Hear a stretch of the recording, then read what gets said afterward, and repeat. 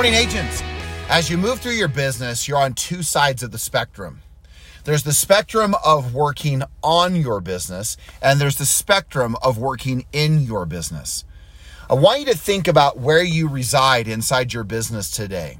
How much time do you working in the business? And what I mean by this is, how much time do you prospect? How much time do you do lead follow-up? How much time do you work with buyers? How much time do you work with sellers? How much time do you do market research? How much time are you working inside the business on day in and day out activities?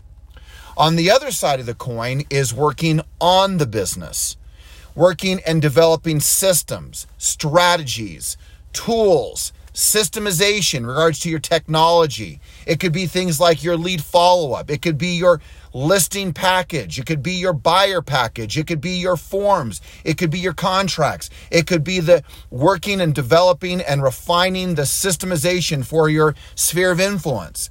It could be any type of system, strategy, tool that helps you do more business, contain the business you have, and take your business to a whole other level. My observation is that the people who are on the in the business side or on the business side are really of two different mindsets. We get people who become emphatic. They become fanatical in regards to what side they work on. So let's just think about this. There's so many people who get caught up in the mire of working on the business, working for the deals that might come, making sure everything is set up right for when it happens. But one day, someday, they'll be ready. Now, there's some wisdom in that, as long as it doesn't get too over the top. And what I mean by that is, if all you're doing is working on the business, well, the reality is that you will have no business to put into the new system that you've created and that you've worked on. On the flip side, if you are only working in the business, well, then what's interesting is that as you start to do more business because you don't work on the business, then all of a sudden more business, now listen to this closely, more business represents or equals more pain.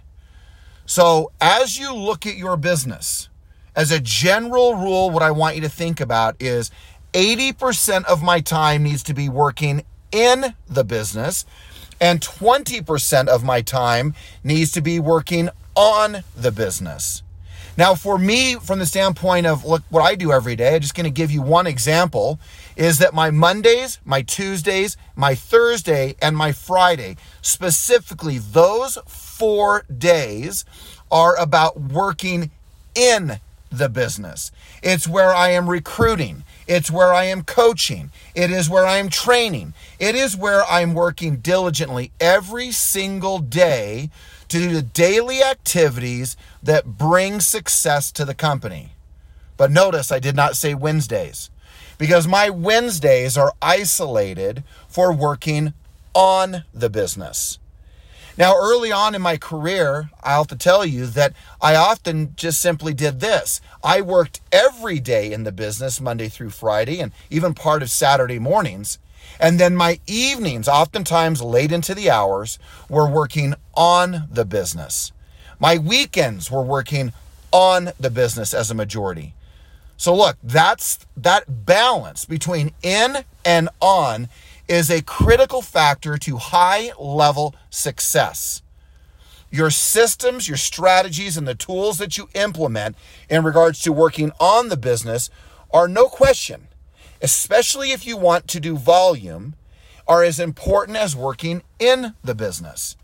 So I don't know where you are, but I want you to simply assess. I want to give a call to action that you sit down and reflect. Pull out your journal, pull out the notepad, and say, be honest with yourself. How much time do you really work on the business? See, there's a lot of you who love working on the business. So then you don't have to work in the business, such as prospecting, presenting, knocking doors, calling your sphere, doing the things that are critical on working in the business that bring volume. Now, I have a belief. My belief is that if you produce enough business, you come to a crossroads. And the crossroads is this. You either slow down your business and literally self-sabotage it because more business equals more pain, because the systems, the strategies, the technologies, and the tools are not in place, or you continue to drive your business and the working in the business, and that because there is volume to your business, it automatically expands your desire and frankly, almost the force of working on the business.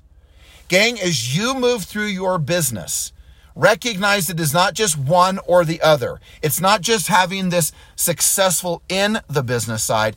It's also being successful working on the business. Working on the business creates legacy. It creates longevity. It creates consistency. It creates joy in your business, excitement in your business. It creates happiness to your business, that when you have business, you can handle more business. It's where you're able to scale your business. You're able to do more in your business.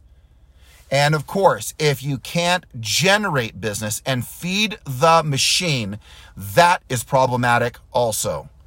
So do everything you can every day that you're supposed to be working in the business to fuel the business by the activities of talking with people on the phone, talking to people at the door, talking to people in any way, shape, or form, and conveying a powerful message of how you can help them to buy or sell real estate. And then elevating your business in regards to your communication skills.